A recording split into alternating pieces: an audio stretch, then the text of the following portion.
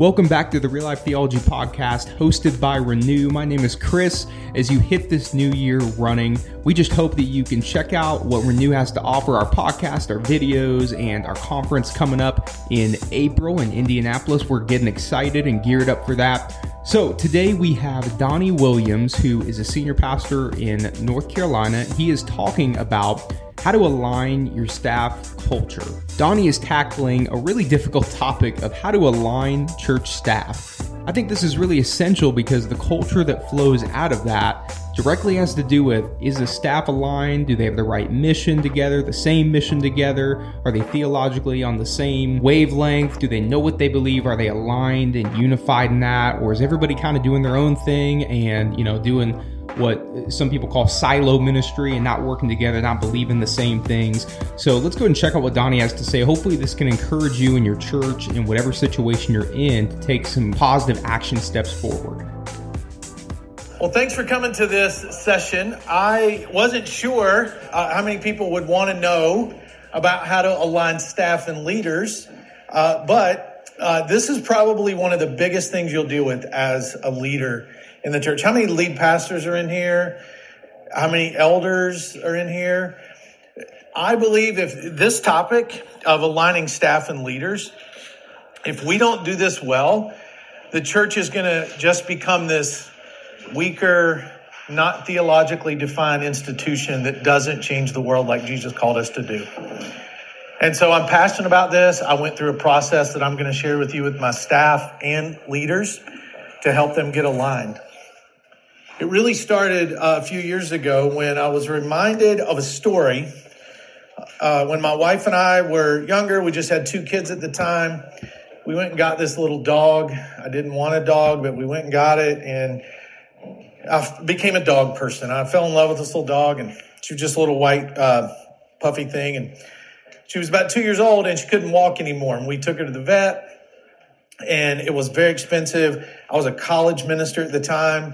I didn't have any money, and it was costing like $100 a day to keep this dog at the vet. And then finally they take her to the North Carolina State University veterinary school for the best care. I live in Raleigh, North Carolina. And one day my wife calls me at work and she said, hey, they know what's wrong with Daisy. You need to go and talk to the vet. So I go in, we sit down in this consultation room, and they show me x-rays that she has this tumor on her spine, and it's kind of causing some organs to shut down. But good news, Mr. Williams, they can do a surgery, and then we can she'll be paralyzed on her back legs after that. But we can fit her for a wheelchair, teach her how to expel her bladder twice a day. And she may, 50-50 chance, she may make it, she may not. But, you don't want to put this dog down. And I was like, okay, love my kids, like this dog. So how much is that going to cost? And they're like, well, it's $4,000. And I was like, hold on a minute. So I go outside, call my wife. She answers the phone immediately. First words, how's Daisy? And I said, she's not going to make it.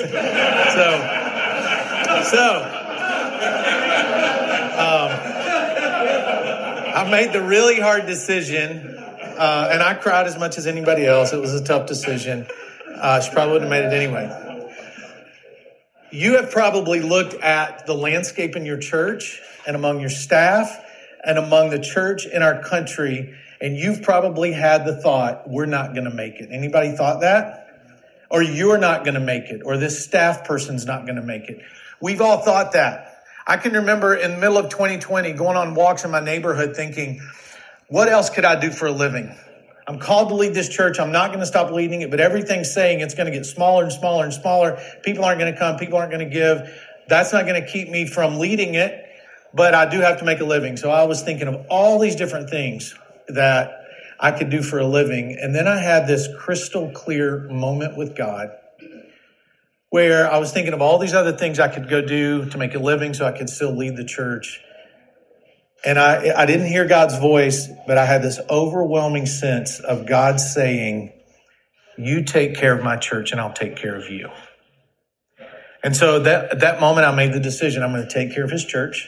I'm going to do it to the best of my ability, no matter how many people show up or don't show up, no matter how many people give or they don't give.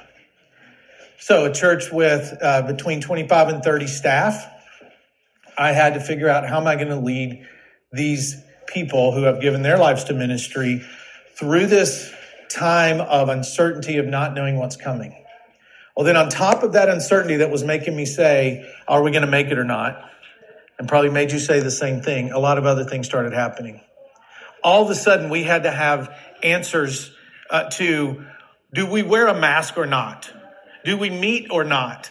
How do we talk about race in a biblical way that helps unite us rather than divide us?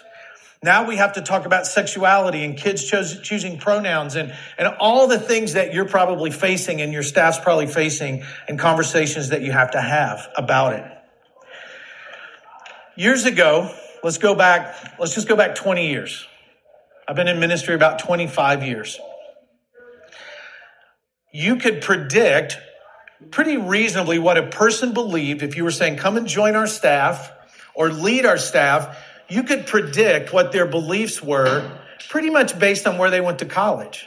You could look at the college or the seminary they went to and just name it. You could go, well, they went to this school, so they probably hold to this belief. And we probably had some differences in variation in interpretation about different topics, but nothing like what people are faced with today. And people that come out of schools that I would have been able to say, this is what they believe. And now the conversations I ended up having with staff, I was like, where did you get educated? And I'm finding out it comes from podcasts and short posts and many things that aren't theologically deep, but make bold statements that sound really good. So with all of that, you toss in a presidential election, the country more divided than it ever has been politically. And now you have a staff and leaders that are no longer aligned. Has anybody else experienced that besides me over the past couple of years? So I knew God wanted me to lead the church, and I looked out and said, okay, we're not aligned. What do we need to do? Because we had been aligned around our mission. Our stated mission at our church is pretty simple. It's pretty generic. It's like a lot of other mission statements. We're all about helping people connect with God. If you would have asked me in the middle of 2020, are y'all aligned on that? Oh, yeah, our staff totally aligned on that. We have 3 core beliefs. Jesus changes everything. People grow in community, and everybody has a mission. Are you aligned on that? Yes, absolutely. We are fully aligned on that. And then we had to have some conversations about race and politics and gender and sexuality and sanctity of life. And all of a sudden, this group of 25 to 30 people, and then double that because of their spouses, I saw a big lack of alignment on some of those topics. Now, is it that big of a deal that staff and leaders wouldn't be aligned on some of the things I mentioned? Yes, it is a big deal. Anybody ever taken an Israel trip? And here, did anybody go to Caesarea Philippi while you were there? So when you go to Caesarea Philippi, it's the side of a mountain. It's all rock. It's kind of beautiful. You walk over this stream to get there, but you get up there and it's just all rock. And there's these ancient ruins from 1st century and before of all of these different idols that people would go and they would choose which God they were going to worship. So if you needed your crops to be fertile or you wanted to pray that your enemy life was ended or whatever, you would just pick that God and you would worship that God and you would bow down to it and you would leave there feeling like, okay, I've gotten an answer from this God. So in that context, in this place, Caesarea Philippi, there was also this place that they believed was the gates that went down to Hades. Everybody who's seen that? Like it's really there. There's a real big hole. You can see some water down in there, but it's kind of endless. They believe that God Pan lived down there and they did human sacrifice. Some really nasty things happen there with goats and people. Just let your imagination go. It's in that context that Jesus says in Matthew 16, a verse that we're all familiar with, when he's asking his disciples, who do people say I am? He's asking, who do you think I am? And they talk about who people think he is, but it comes down to this one statement that Jesus makes in Matthew 16 when he says, now I say to you that you're Peter, which means rock. So he's standing on a rock. And he's saying, Peter, hey, rock, I want you to know that upon this rock, where all this pagan stuff was taking place every day, where Jewish boys would never go, Jesus says, I'm going to build my church and start right here. And you can imagine Jesus pointing, if you've been there, over to that big hole in the ground, saying, and the powers of hell or the gates of Hades will not conquer it, will not overcome it. See, that was Jesus getting his team aligned. We're building our church in the middle of a hostile culture, but here's a promise I'm going to make. That hell, evil, Hades is not going to overcome the church. So he got his team aligned, and whatever the church was going to be from that point forward, his team knew whatever difficulty comes our way, whatever happens in our world and our culture, you are not on defense, you're on offense. And the gates of hell are not going to prevail against it. So for a long time, the church has been led, in my lifetime, since I've been knowing Jesus, most of that time, the church was led like we were on defense, trying to keep the world out. But Jesus gave us an offensive play in Matthew 16. Go take this out to the world, and let me tell you what's not going to win. Hell won't win. So he's saying, get the gospel out. Satan is going to try to keep us from it, but you got to be aligned. So this workshop is about a way that I saw some leaders get aligned over the past 24 months.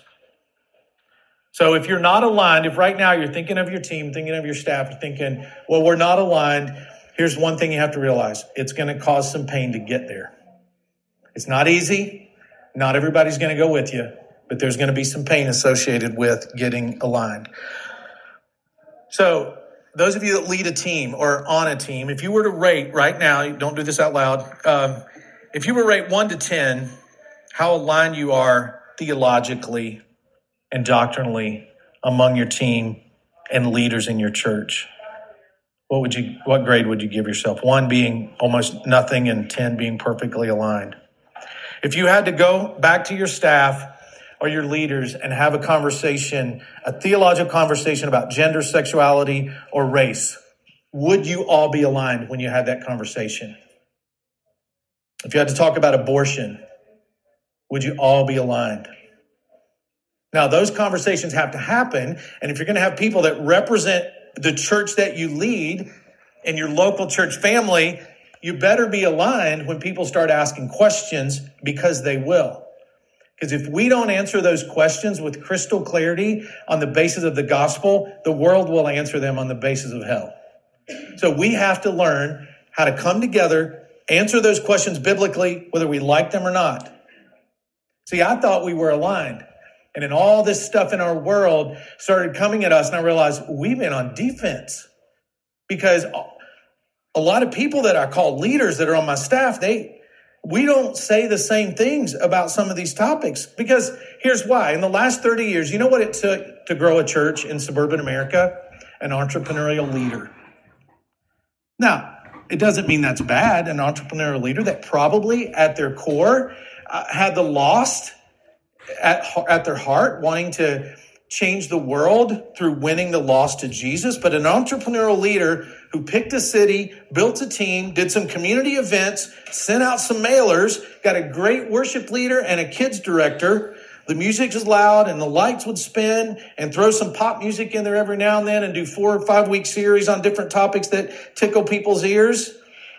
And you could grow a church. And if you speak well, it could get big, especially in suburban America. But all of a sudden our world changed and things got really complex, really fast and really complex. So I looked around at the staff I was leading and the people I was responsible for leading, and I thought, they're just not aligned. And here's the biggest lesson I learned about alignment in leadership, is that alignment creates momentum and lack of alignment kills it. So maybe if you're feeling like we just can't get momentum, we've been back meeting on a regular basis for 18 months, 24 months, however long it's been, and we just can't get momentum. There could be a lot of things associated with that, but maybe it's because there's lack of alignment. You know, I am not ashamed that I've been a Miami Dolphins fan for many, many years. Especially this year, I'm not. They're doing better, right? When a football team takes the field, How many plays are on the field at any given time? There's 2 plays. There's an offensive play and there's a defensive play. What if there were 22 different plays on the field at one time? It would be chaos. So every time I talk to my leaders about alignment, I say, you may not like this, you may not agree with this. We can talk about it if you don't agree, because you can't lead if you don't agree. But this is about alignment. And my responsibility in leading this church is to keep us aligned. This is our play. And we go through our belief statement.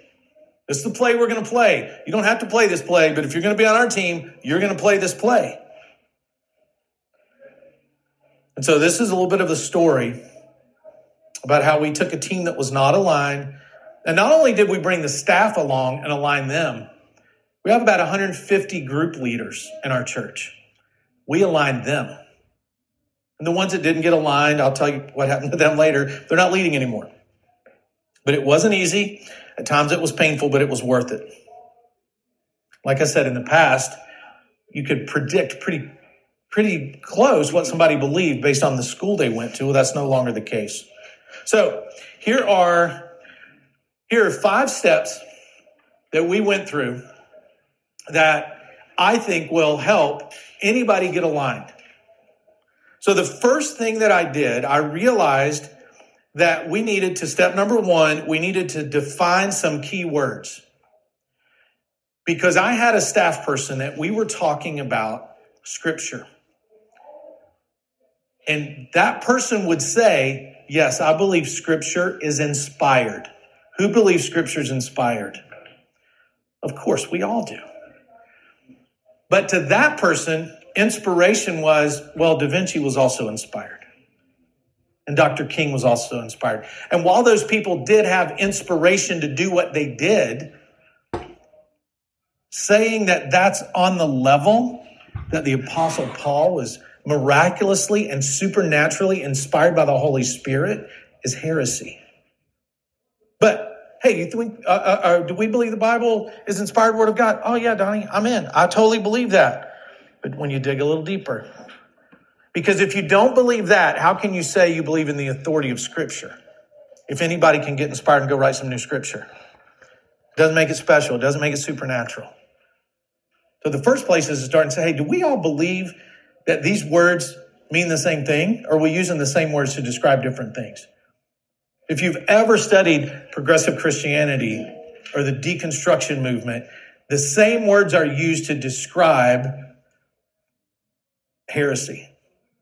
So inspiration, yeah, they were just inspired. It was their best attempt to reach out to God, their best attempt to come before God and interpret who God was to them. And they were so inspired to do that. But it's different for us today. But yeah, we believe in the inspiration of Scripture. Another word you need to make sure everybody understands. What's the word love? What does that mean? Because in our culture and the way kids are taught in public schools and some Christian schools is that love means acceptance. But 1 Corinthians 13:6 says, love does not delight in evil, but rejoices with what? Truth. So love, biblically defined, means I want what's best for you. I want you to live the life that God has for you. Sometimes that means I have to confront things that you need to stop doing, or attitudes that you have, or actions or lifestyles or whatever. But that doesn't mean I don't love. It means I do. It's like if you had, anybody ever have a 3-year-old? So from 3 to 5 or 6, they think you don't love them because you won't let them do anything they want to do, right? You don't love me, Dad. You won't let me eat ice cream every time I want to eat ice cream. You don't love me. You won't let me stay up as late as I want to stay up. No, I do love you. That is why I'm saying these things to you and I'm asking you to do these things. So it's really important, especially if you have younger staff and younger leaders like we do. They didn't grow up in a world where love was clearly defined. They grew up in a world where love is defined by accepting. False teaching. It's another thing you have to define. What is false teaching? You know how much the Apostle Paul talks about false teaching? That's why he wrote most of his letters, is to tell the church, look out for these false teachers. So you better define what false teaching is before you start talking about, well, what do we all believe? One thing that we did that was probably the most helpful, we just chose a book. It was a book that a friend recommended. It's a book called Another Gospel. There's a lot of books like that. But we read that book together as a staff. It's about the author's Alisa Childers. And we read that together because she goes through all of these things I'm talking about. The definition of love, the definition of inspiration. What does deconstruction really mean? What does that look like? And she has a great podcast. And so during our time of having staff meetings only on Zoom, we read that book together. And it became clear who was struggling with alignment. Next thing, and these may definitely define keywords first. The rest of these don't have to be in order, but this is the way we did it. The second thing is to develop a social media policy.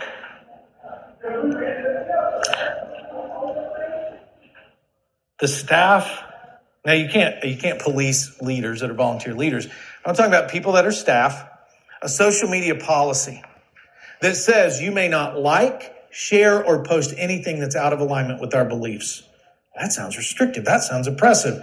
You represent the church when you work for the church. You represent Jesus. This is our team play that we're playing. Here's our belief statement. You may not post anything. You don't have to take this job, but just know if you do, if you work at Apple and you start posting how awesome Android phones are, they'll fire you. You can only post how awesome Apple phones are, right? iPhone's the greatest thing in the world. And you better say the iPad's right there with it, or it's going to happen. You post for the other team, they're going to fire you. So people should not be surprised when we, leaders of the church, say, you can only post things that are in alignment with the play that we've agreed to play. I had a friend not too long ago ask me, he's a lead pastor of a large church, and he said, hey, with all this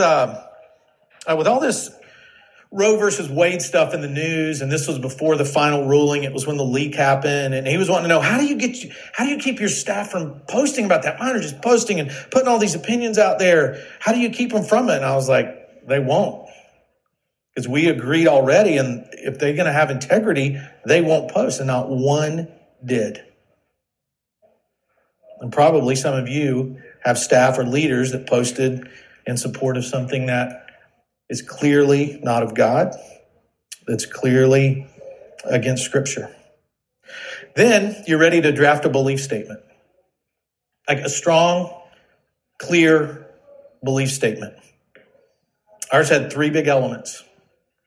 And we have our belief statement on our website. If you go to lifepointchurch.com, lifepoint with an E, you can read the belief statement, but not all of that is in there. All of what I'm going to tell you is in there. And the reason is, so we don't define sexuality or marriage on our website, because that's more than just a line. Like, that's something we need to talk about in a world that's really struggling with it. So we don't talk about any of that. We have some very basic, clear beliefs. That's for people that are just wanting to come to our church, because anybody can come to our church, right? Our doors are closed to nobody. So we had 3 big elements: the Word of God, sanctity of life, gender and sexuality. So I presented that to our staff, and there's probably 15 or 20 bullet points. I presented that to them, and I said, if you're not aligned, because it's the first time we'd said, here's a staff belief statement, because I just assumed they believe certain things. And in the interview process, we might ask a few questions, but hey, our church is growing, it's fast, you have expertise in this, let's hire you, let's go. We'll work out the details later. That was kind of how we did it. That was a mistake. You've probably heard the statistic that says that the average first-time visitor to your church decides within 7 minutes if they're not coming back. So what are they encountering in those 7 minutes that has the potential to make or break their experience? I'm Abby Barris, designer and ministry veteran, and I would love to help you make those 7 minutes as effective as possible. You can find me at abbybarisinteriors.com or at churchdesignhelp.com to learn more about how I can help you create strategic spaces that support your processes, communicate your values, and make space for everyone. And so I'm in front of, up to 30 people and their spouses, and I'm saying, look, read through this. And I taught through it. And I said, if you're not aligned, I want to help you get aligned. If you struggle with some of these, I want to help you get there where you don't. And if you can't get aligned, you can't be on the team. And we lost some staff because of that, because they just couldn't. And there wasn't anything mean or nasty, or nobody posted anything, but some of them just slowly faded out of the picture as staff and leaders because they couldn't get aligned. Now, if you would rewind in my life 5 years prior to that, I would have said, that's too harsh. You should not lead a staff like that. That is too harsh. It's too rigid. But it's like what's the game? What's that game, kids? Like, there's a line over there and a line over here, and Red Rover. Yeah, and so when you have somebody that's not aligned, it's like evil's running through the line and breaking the chain. And so even though prior I would have thought it was harsh, and then I saw the results. So the results of all that growth and all the suburban church planting movement in our country and all the big churches that are out there, has it produced stronger disciples of Christ or weaker ones? See, now it's been 30 years, so we can look back and say, I couldn't say stronger. It doesn't mean that people didn't grow strong and grow strong theologically through that, but I couldn't say that the strength of the church has matched the numerical growth of the church in our country. And so alignment will help you get there. So we have a belief statement, and every August, they have to renew that belief statement. I just went through it. Had a staff meeting in August, put them up on the screen, read through every single one of them. And it's the same staff that was there prior. Nobody was new. Anybody got any questions? Everybody's still here. Great. You're going to get an email. And I want you to go in that Google Doc. I want you to check on the bottom. And what they check is this: I believe, I support, and I will defend the beliefs of LifePoint Church. So believing it is one thing. Supporting it means you have to be aligned with it. And then defending it means you have to educate yourself on how to have conversations around those things. This sounds like I'm such an inflexible person. I'm really not, because my next point is don't be flexible. Here's why. If a football team goes on the field and said, look, I think you should do this, but if you feel like doing something different, you do something different. And hey, if you get in the middle of that play and you feel like changing things up and running the next play, just go ahead and start doing that. It would be mass chaos. Our job's to move the ball down the field, to be witnesses for Christ and make disciples. And if we're going to do that, we have to have a play that we're playing. Now, what is it? Oh, it's the Bible. Well, there's a lot of words in there. And not everybody's going to come out of, we have a lot of staff at our church that didn't even go to Bible college. In some cases, that's a good thing. And so they don't know. And so we have to help. We're going to align around this statement. We're not going to be flexible. And here's why. Because God has no patience for the things that divide us. If something is dividing us, God has no patience with it. God has no patience. Read Romans 1 about the wrath of God. God's wrath is towards the things that divide us from him. And I would extend that to say anything that divides people in the church. If we wait and try to be nice and like, well, let's wait. Well, of course, you help people gently try to come along, but if they can't and won't, it's time for them not to have any position of influence in the church you're leading. And then, so after the first four keywords, social media policy, belief statement, decide you're not going to be flexible. Then for new people come along, this one's just for staff. For our new staff that come along, if you applied for a position, we have several open right now. If not because they couldn't believe it was for other reasons. They moved home, the Great Resignation, all that stuff. We developed a document of approach. And all of our current staff had to read it. It's several hours of homework. It's watching videos. It's reading blogs. It is listening to podcasts. And here are the topics that we have. We could change it at any time. Right now, it addresses progressive Christianity. What is progressive Christianity? Because that is a move that's really out there.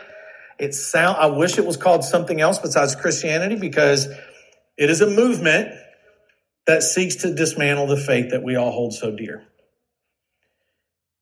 So, educate the staff. This is what progressive Christianity is. You work here. You're on this team. You're going to know what that is, be able to talk about it. The authority of Scripture is the next one. What does it mean to hold up God's word as authoritative? It means that when Jesus says, deny yourself, I have studied the Greek. I have looked at what Jesus said there over and over. And you know what he means when he says deny yourself? Deny yourself. That's what he means. He means that there's things you want to do you can't do. So the authority of Scripture has to be fully agreed upon. The document of approach has stuff about sexuality, how to address sexuality, whether it's gender or homosexuality, biblical marriage, all that. How to talk about race from a biblical perspective. When you talk about race from a biblical perspective, it brings people together. It does not divide them. So anywhere race is talked about that continues to divide, it's not biblical. But I've watched my brothers and sisters of all races approach it from a biblical perspective and watch them come together in unity around Christ. The world's not going to approach race like that. The church should not approach race like that, even though it does in many cases. The gospel will unite us 100% of the time. So they read that document, watch those videos. It's a couple hours of work. We even have our interns do it before they come and do an internship, residency. They have to watch that. It's got questions where they can comment, where they can ask questions, and it's always reviewed before hiring. And I learned that the hard way because we did not do that. And somebody would get on staff, maybe somebody that I didn't have a personal conversation with, and then we would find out that they didn't know we believed something and they believed something different. And now somebody's been harmed. Somebody made in the image of God is now harmed because we didn't do our job in making it clear where we stood on issues. And we did have one person, I would say they were emotionally harmed. Now, their belief was wrong, but it wasn't their fault that they got in that position without ever knowing what we believed. So when do you start doing that? The very first conversation. Very first conversation. Never too early in the process. Right now, we're looking for a kids director. And so they would be leading several hundred kids, 250 plus kids at one campus and probably 50 or so at another campus.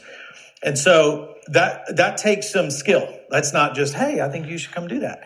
So we're looking for this kids director. And this week I have had two conversations with two people who were extremely qualified. 5 years ago, we said, we're hiring them and we'll work the other stuff out later.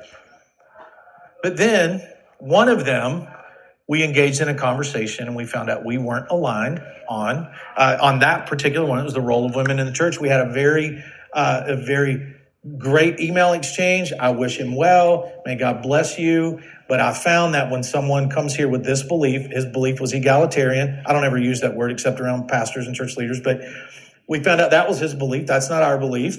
And I just said, I found out when somebody comes on staff that holds to that firmly, we tend to have issues in other areas. And so this is not going to be a fit, but God bless you. And we had a great email exchange.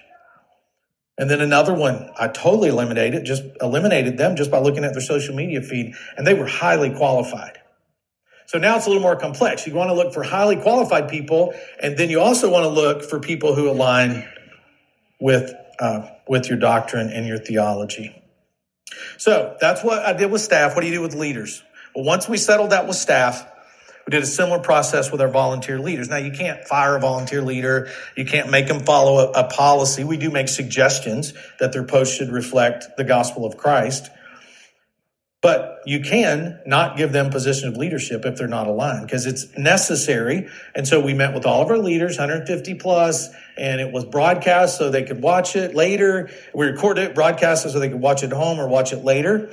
And we just taught the belief statement, I think we gave a month for feedback and questions. And then if they weren't aligned, they couldn't lead. And I think we only had 3 that said, I can't align. And all that was around biblical marriage. They just couldn't align and they don't lead anymore. As far as I know, 2 of them still go to our church and are active. So we use that belief statement when we onboard new leaders. Anybody that's a leader, because the question, well, who's a leader? Anybody that shepherds other people. Like a greeter, I wouldn't call them a leader. We don't make them sign a belief statement. So why do this? Why go through all of this, all those steps I talked about, some of the pain I talked about? Because the mission is too important to let anything get in the way. Our mission is too important to let anything get in the way. In Acts 2:42, here's what they devoted. It says they devoted themselves to what? First thing was what? Apostles' teaching. Second thing was what? Fellowship, breaking of bread, and prayer. So those were the four things they devoted themselves to. The first one was the apostles' teaching. That's theology. So they devoted themselves to understanding what the apostles taught and what it meant. And then fellowship, breaking of bread, and prayer. Our mission is too important to try to lead a team that's not aligned. We will not move the ball down the field. Jesus has already promised us, no matter how big or small your staff gets, he's already promised us that the gates of hell will not prevail against his church. And so if we're going to lead his church, we need to do it effectively and efficiently and run a play in unity that can push Satan back down into hell. Thank you again for joining the Real Life Theology Podcast. We're going to have another episode on Tuesday. We're going to start a sermon series that we are pulling excerpts out of that are really powerful and good and encouraging. So make sure to check back with us on Tuesday next week, and we're going to get rolling on that together.